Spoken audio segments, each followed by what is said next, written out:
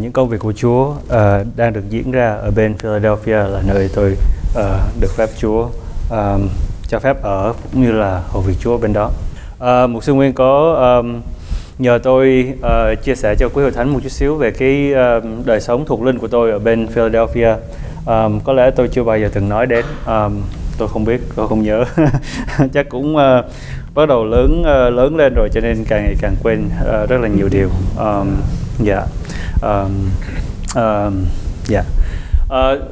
Tôi muốn chia sẻ 3 khía cạnh của cái công việc của Chúa. Tôi được phép Chúa được gắn bó với là hội thánh ở bên đó để làm việc. Hội thánh rất là mới nhưng mà rất là lớn, cho nên tôi cũng có được cái cơ hội để làm rất là nhiều những công tác khác nhau. Công việc thứ nhất mà chúng tôi làm đó, mà tôi làm ở bên đó cũng giống như làm ở đây, là làm việc với lại các em lứa tuổi từ mẫu giáo cho đến lớp 4. Thì tôi có được cơ hội để mà dạy dỗ cho các em mỗi một tuần vào ngày Chủ nhật. Hội thánh nói là rất là lớn, có nghĩa là hội thánh có 4 cơ sở, và cơ sở thứ 4 mới được mở cách đây vào tháng 9 vừa qua. Thì đó là hội thánh ở bên đó, một trong những hội thánh lớn mạnh nhất ở trên nước Mỹ hiện bây giờ. Ở trong đó thì trong cái công việc dạy dỗ các em thì tôi có được cơ hội để mà dạy dỗ những em mà rất là nghèo. Các em là những người vô gia cư, không có nơi ở, thường là chỉ có một người mẹ nuôi dưỡng các em, và đi từ những cái shelter, những cái nhà I don't know what shelter is. Trung tâm định cư đó. Thì các em đi từ cơ sở này đến cơ sở kia mỗi một ngày như vậy. Thì các em thường không có đi học, cho nên không biết chữ, không có biết đọc, không biết viết. Thì đây là những cái cơ hội mà chúng tôi có để mà giúp đỡ cho các em, để mà bắt đầu học lời Chúa, và bắt đầu biết đọc, biết viết. Nhưng mà rất là khó là bởi vì các em không có định cư, cho nên ngày hôm nay có mặt và ngày mai sẽ đi nơi khác. Cho nên Chúa cho phép chúng tôi có được cái cơ hội để mà giúp đỡ cho các em và cũng như gia đình. Cái lý do tại sao các em đến với lại hội thánh của Chúa đó là bởi vì đây là cái cơ hội, một trong những cơ hội rất là ít mà các em có được để mà có miếng ăn, là bởi vì hội thánh có cái có donut với lại coffee trong buổi sáng đó, cho nên thì các em đến với lại phụ huynh để mà có được cái buổi ăn sáng, và sau đó nghe lời Chúa và các em đi với lại gia đình. Đó là một trong những cái công tác mà chúng tôi có được cơ hội để mà làm việc.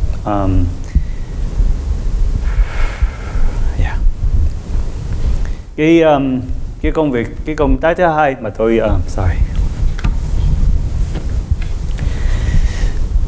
Cái công tác thứ hai mà tôi có được cơ hội để mà làm việc với hội thánh ở bên đó là cũng là những người vô gia cư. Thường đây là những người lính đã từng đi lính và đi qua Afghanistan và cũng như là Iraq. Và khi tất cả những cái người này sau khi mà họ ra khỏi quân đội rồi đó, thì là họ giống như là bị chấn thương sọ não này kia nọ, thì họ không có còn suy nghĩ một cách chín chắn nữa. Thì họ bắt đầu nghiện ngập và bắt đầu sống ở trên đường xá, thay vì lấy những cái sự trợ cấp của chính phủ. Thì họ không có qualify, họ không có qualify. Họ không có đủ tiêu chuẩn, là bởi vì họ nghiện ngập, cho nên họ không có đủ tiêu chuẩn để mà vào trong những cái chương trình này. Cho nên nó rất là ngược ngạo trong rất là nhiều những cái hoàn cảnh khác nhau. Thì chúng tôi có được một cái cơ sở ở một góc đường, đó là cái góc đường chứ không có cơ sở. Chúng tôi gặp ở tại góc đường số 11 với lại đường Filbert, là thật sự là một góc đường không trống trơn, không có một cái gì trên cái góc đường đó hết. Và mỗi một tối thứ Tư 7 giờ tối thì chúng tôi kéo nhau, người thì nấu món này, người thì nấu món kia, mang nước, mang trái cây, mang đủ thứ, mang bất cứ những cái gì mà chúng tôi có khả năng để mang tới, và chúng tôi đặt để lên như một cái bàn, giống như là cái bàn xếp mà chúng ta có ở đây đó. Chúng tôi bỏ lên trên cái bàn đó, và những người này họ sắp hàng chừng khoảng 7-80 người, họ sắp hàng ở trên cái đường, và họ đi ngang qua, họ lấy thức ăn, họ ngồi xuống. chúng tôi có được cơ hội để mà cầu nguyện cho những người đó và thấy được cái sự làm việc của Chúa trên một đời sống của một vài người. Mặc dù nó rất là nó không có cái tính chất lâu dài, có nghĩa là cái sự ảnh hưởng của Hội Thánh và công việc của chúng tôi làm nó không có cái ảnh hưởng lâu dài, nó không có thay đổi được cái đời sống của những cái người đến nhưng mà chúng tôi có được cái cơ hội để mà đụng chạm được đến với lại những người này rất là ngắn hạn. Chúng tôi mong rằng trong tương lai nếu mà có dịp tiện, nếu mà chúng tôi có thể làm được thì có lẽ chúng tôi có thể mở được một cái trung tâm nào đó cho nó có được cái sự va chạm một cách tốt đẹp hơn đối với lại những người ở đó. Phần đông là những người da đen, nhưng mà chúng tôi cũng có gặp rất là nhiều người Mễ, người Á Đông, Tàu, chưa gặp Việt Nam, cho nên chúng tôi có được sự gặp gỡ rất là nhiều người qua cái chương trình này. Ok. Cái lý do tại sao tôi được những cái tôi đưa cái công việc của Chúa ở bên đó ra để nói chuyện, để nó đi đến một cái điều mà tôi là một người Cơ Đốc, chúng ta có cái trách nhiệm rất là quan trọng và đã rất là nhiều năm qua rồi, không phải là tôi không có khả năng hoặc là tôi không muốn hoặc là tôi không thích làm cái công việc này, nhưng mà bởi vì nó rất là khó, nhưng mà tôi mong rằng một ngày nào đó Chúa sẽ cho phép tôi hoàn tất được cái công việc này, là cái công việc mà mỗi một chúng ta được kêu gọi để làm. Và ngày hôm nay lời chia sẻ của tôi nhằm mục đích đó là để khuyến khích Hội Thánh, thời gian thuộc về Chúa và cơ hội thuộc về Chúa, và chỉ đòi hỏi nơi chúng ta một điều, đó là chúng ta nhẫn tâm làm công việc này. Thì tôi chưa đạt được đến mục tiêu, cho nên tôi mong rằng một ngày nào đó tôi sẽ đạt được đến cái mục tiêu mà Chúa đã đặt để trong lòng của tôi, đó là đem một người đến với Chúa. Qua cái công việc mà làm việc với lại những cái người vô gia cư này, thì tôi giới thiệu được cho 2 người bạn cùng làm việc đến với lại Hội Thánh, chưa đến với Chúa, đến với Hội Thánh thôi. Người thứ nhất thì tôi giới thiệu cách đây chừng khoảng 8-9 tháng về trước. Tôi rất là bất ngờ đi ăn và tôi nói chuyện, và cái người đó rủ tôi đi ăn tối, và tôi nói tôi không đi được là bởi vì tôi phải đi cái công tác cho Hội Thánh. Và cô ta nói là công tác gì, thì tôi nói là chúng tôi đi ra ngoài góc đường và chúng tôi làm trái luật bằng cách là đi cho những người họ vô gia cư họ ăn. Lý do tại sao tôi nói điều đó là bởi vì ở tại Philadelphia họ có một cái luật mới được đưa ra, đó là mình không được phép nấu ăn cho người ta, không được nấu ăn cho bất cứ một người nào hết. Và cái luật đó được đưa ra thì cách đây vào tháng 11 năm trước đó, thì tôi tạ ơn Chúa là tôi có được một cơ hội, tôi suýt được có được một cơ hội để mà đi tù vì danh Chúa, nhưng mà không may mắn cho tôi là tôi chưa được cái vinh dự đó, nhất là ở Mỹ nữa, phải không ạ? Đó là một niềm tự hào mà Chúa chưa phép cho tôi có, đó là vì danh Chúa mà tôi được đi tù ở tại Mỹ, phải không ạ? Chưa nghe điều này. Thì tôi vẫn đang chờ mong có một ngày đó chờ mong có một ngày nào đó vì danh Chúa mà chúng ta bị bắt bớ. Có lẽ nó đến ngày đó thì tôi sẽ bỏ chạy, nhưng mà đó là một câu chuyện khác. Sau đó rồi thì tôi giới thiệu được với lại người bạn này đến với lại cái công việc đó. Cô ta là một người đã từng sống ở Âu Châu, là một người không tin gì hết. Cô ta không có một cái khái niệm là Đức Chúa Trời có thật hoặc là không có thật. Có nghĩa là Đức Chúa Trời là một cái gì đó cô ta hoàn toàn không quan tâm tới. Cô ta đầu tiên đó thì cô ta nói là người tin Chúa và người không tin Chúa cũng có thể giúp đỡ cho những người nghèo được. Không? Đó là một cái điều đầu tiên mà chúng tôi có sự thách thức đó. Đó là không bởi vì anh là một người tin Chúa làm công việc này mà tôi là một người không tin Chúa không làm được. Anh làm, tôi cũng làm bằng nhau. Tôi nói ok, đâu có gì đâu. Mình đi giúp đỡ cho người ta, càng nhiều người giúp càng tốt, đúng không?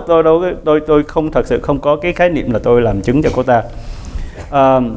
Và cách đây trước khi tôi quay về đây để thăm, thì cô ta có nói với tôi là bà mẹ tôi dạo này có những cái vấn đề trong cuộc sống, xin cầu nguyện.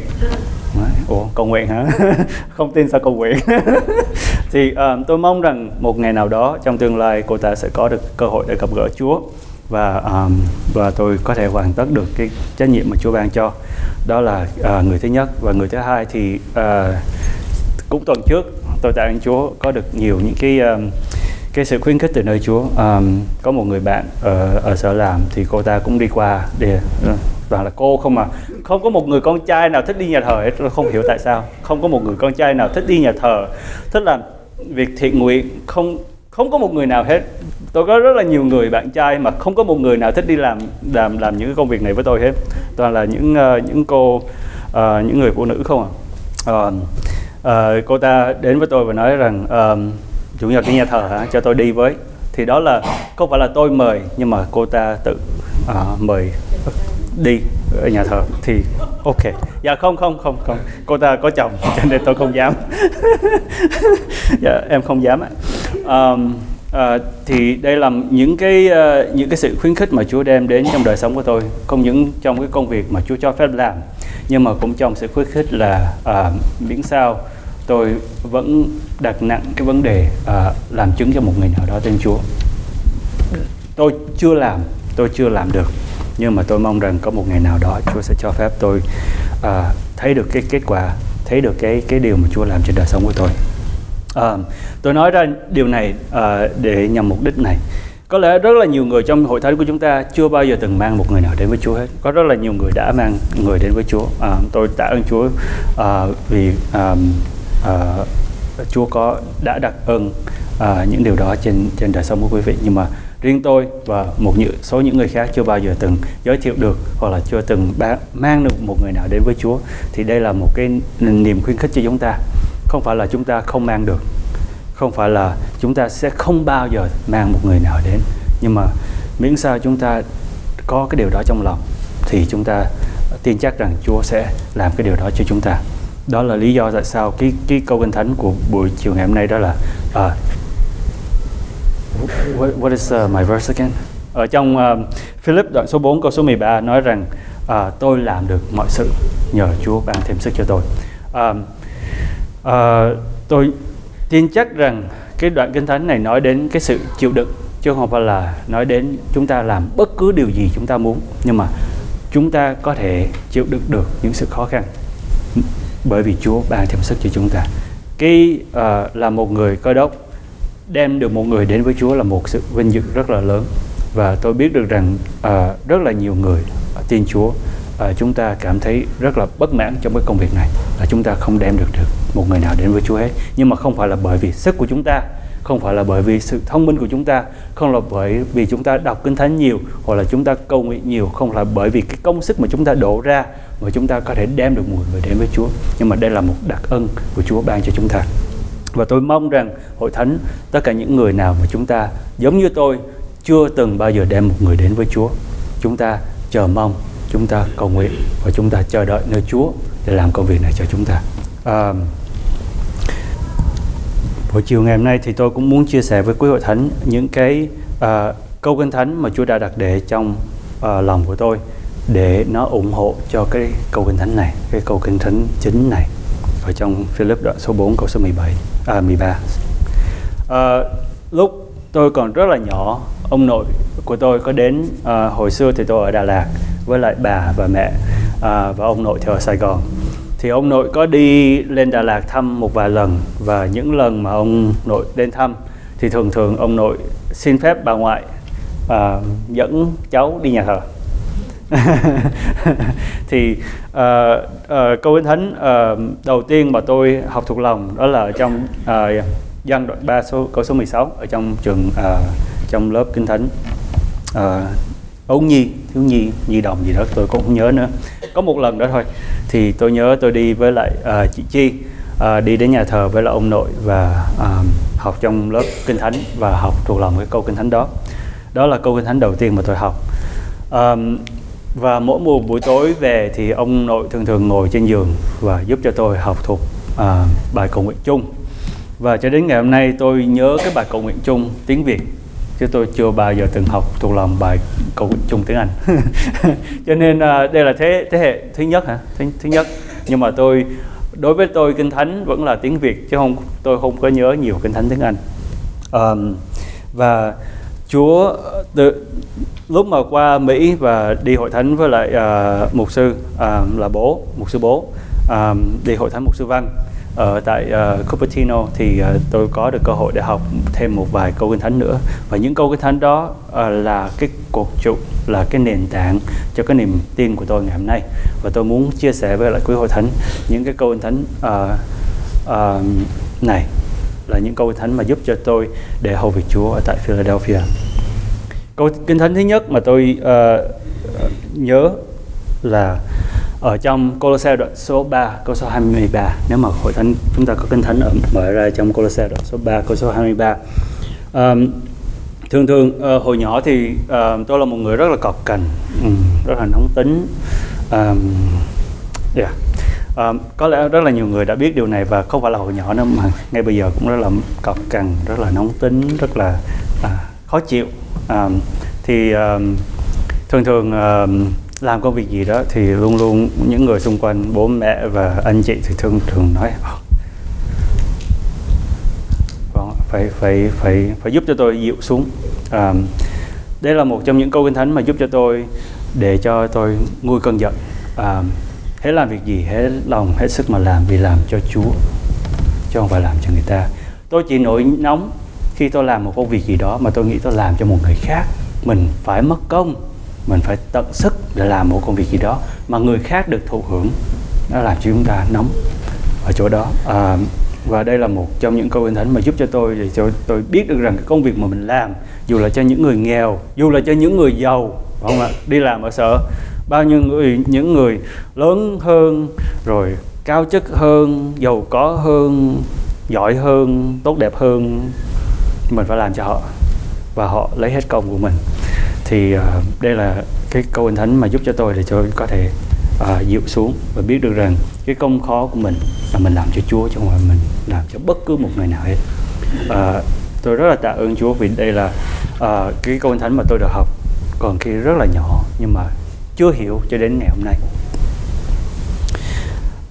Và câu Kinh Thánh thứ hai, ngày hôm nay tôi xin chia sẻ với quý hội thánh những cái tính hư tật xấu của tôi, và những cái câu Kinh Thánh để mà giúp cho tôi bớt hư, bớt xấu. Đại khái là như vậy. Nền tảng.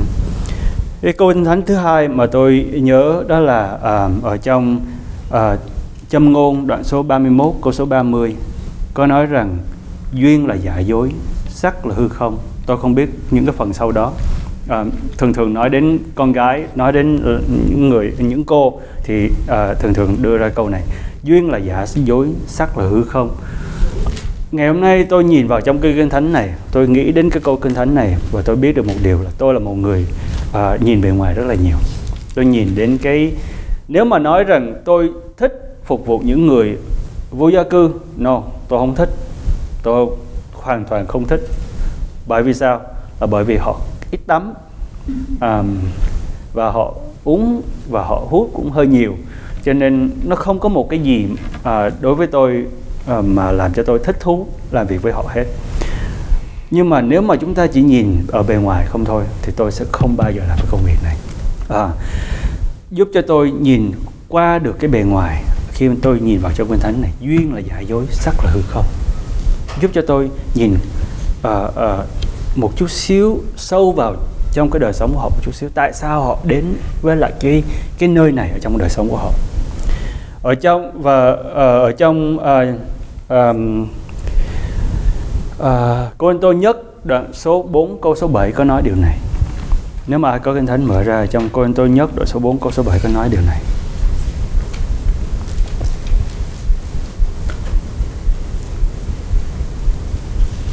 Do we have it?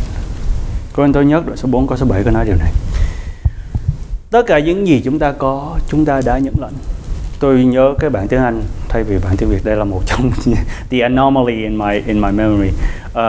Tất cả những gì chúng ta có, chúng ta nhận lãnh. Nếu mà chúng ta đã nhận lãnh thì tại sao chúng ta lại lên mình kiêu ngạo? Giúp cho tôi hiểu một điều này. Tôi là một người được Chúa yêu, được Chúa thương, có được cái đời sống này. Không phải là bởi vì tôi tự làm một cái gì đó để tạo nên nó. Tôi không chọn bố tôi không chọn mẹ tôi không chọn anh chị em tôi không chọn cái tư tưởng, cái sự học hành, tôi không chọn bất cứ một cái gì trong đời sống của tôi hết. Tất cả những gì xảy ra cho tôi là bởi vì những cái gì khác đó Chúa đã đặt để đem tôi đến cái ngày hôm nay, cái hiện tại. Tất cả những cái gì đó mà quý ông bà chị em trải qua, đi vượt biên, hoặc là đi máy bay qua Mỹ, hoặc là tất cả những cái gì đó mà chúng ta trải qua, có lẽ chúng ta tự nghĩ, đó là bởi vì tôi làm, bởi vì tôi quyết định, bởi vì tôi có khả năng, bởi vì tôi đủ sự khôn ngoan. Nhưng mà nếu mà chúng ta không có bao giờ từng có cái cơ hội thì làm sao chúng ta có thể có được cái đời sống này? Nếu mà chúng ta đã nhận lãnh thì tại sao chúng ta lại lên mình kiêu ngạo? Cho tôi biết được rằng tất cả những gì chúng ta có trong tay không phải là bởi vì chúng ta đã làm nên. Chúng ta giàu có, tạ ơn Chúa. Chúng ta nghèo khổ, tạ ơn Chúa. Tôi làm được mọi sự nhờ Đấng ban thêm sức cho tôi. Chúng ta có thể chịu khó được trong sự tốt lành cũng như trong sự khổ nan là bởi vì chúng ta có được cái sức lực nơi Chúa. Chúng ta tin được rằng Chúa ở với chúng ta mặc dù chúng ta đang trải qua bất cứ những điều gì đó trong đời sống của chúng ta. Tôi sướng, tôi có được cái cơ hội để giúp cho những người chưa sướng. Những người chưa sướng cần những người mà đang sướng đó có cái đức tin, có sự kêu gọi từ nơi Chúa để giúp cho những người đang có nhu cầu.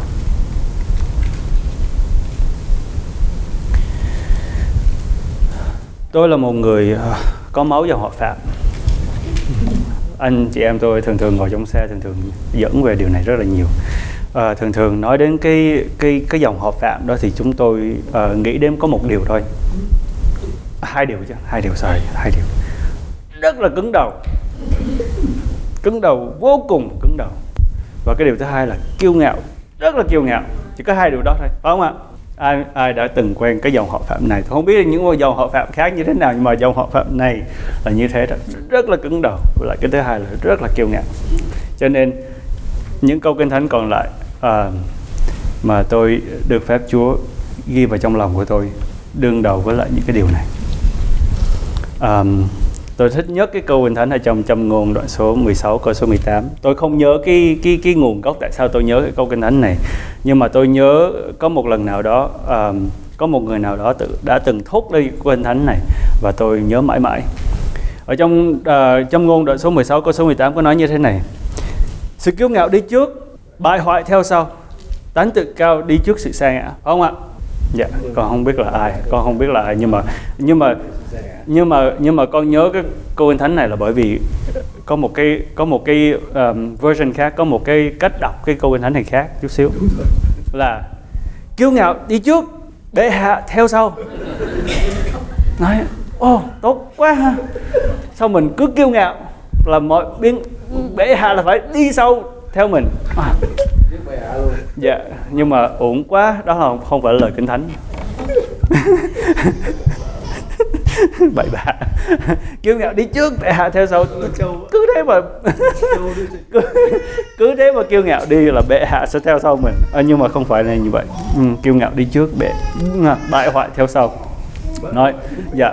Nói hồi sau nhớ lộn luôn là chết. Dạ.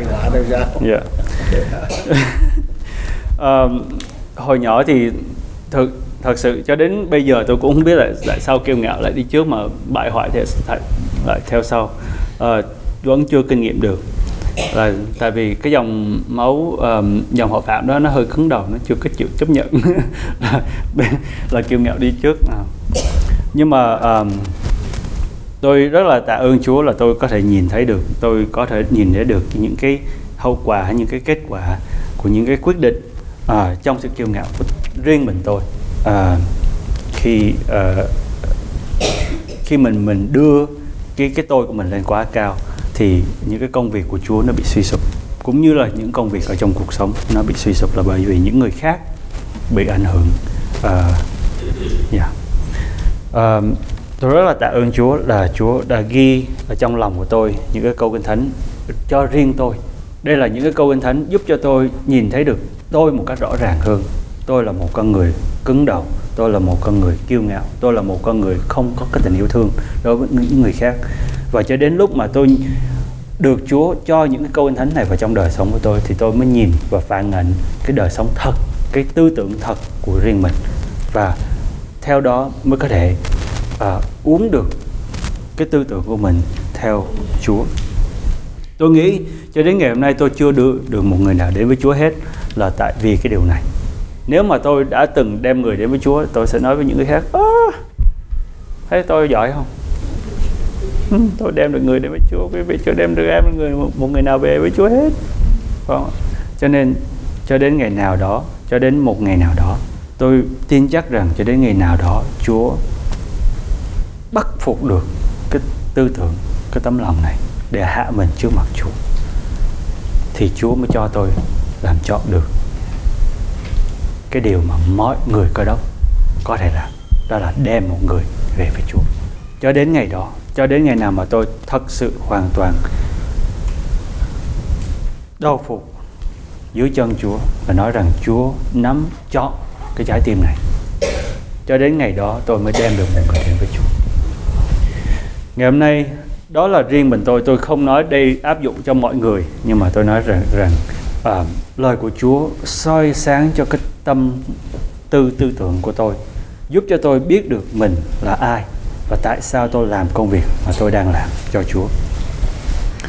Tôi mong rằng lời chia sẻ này khuyến khích quý ông bà chị em chúng ta cũng nhìn vào trong lời của Chúa.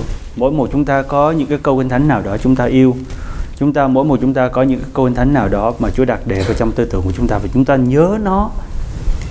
Tôi khuyến khích quý ông bà chị em chúng ta về và nhìn vào trong những câu Kinh Thánh đó và hỏi Chúa rằng: Chúa ơi, tại sao Chúa đặt để những câu Kinh Thánh này vào trong đời sống của con? Để cho chúng ta được Chúa soi dẫn, giúp đỡ để chúng ta trở nên những con người hầu việc Chúa một cách mãnh liệt hơn, trọn vẹn hơn. Lạy Chúa, chúng con tạ ơn Ngài, sự thương xót của Chúa ở cùng với mỗi một chúng con. Buổi chiều ngày hôm nay Chúa Ngài đưa chúng con đến đây để chúng con cùng chia sẻ những kinh nghiệm của chúng con, những sự gì đó mà Chúa đang làm trong đời sống của mỗi một chúng con.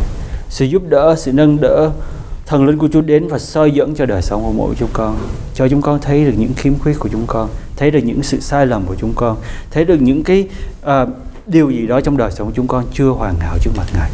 Lạy Chúa, mỗi một điều mà Chúa đem đến trước mặt con, chúng con coi đó là sự vinh dự, bởi vì chúng con biết chắc được rằng những gánh nặng, những sự khó, những cái điều gì khó nhất trong cuộc sống của chúng con, đó là Chúa đang rèn luyện chúng con để chúng con trở nên vàng, để chúng con trở nên bạc trước mặt Chúa, trở nên quý báu trước mặt Ngài. Để Chúa, xin Chúa Ngài cho chúng con tin chắc rằng Chúa yêu chúng con. Xin Chúa Ngài cho chúng con tin chắc rằng Chúa sẽ kéo chúng con qua mỗi một thử thách, qua mỗi một gian nan, điều con đến gần với Chúa hơn. Chúng con tạ ơn Ngài vô cùng. Chúng con cầu nguyện nhờ Đức Chúa Jesus Christ. Amen.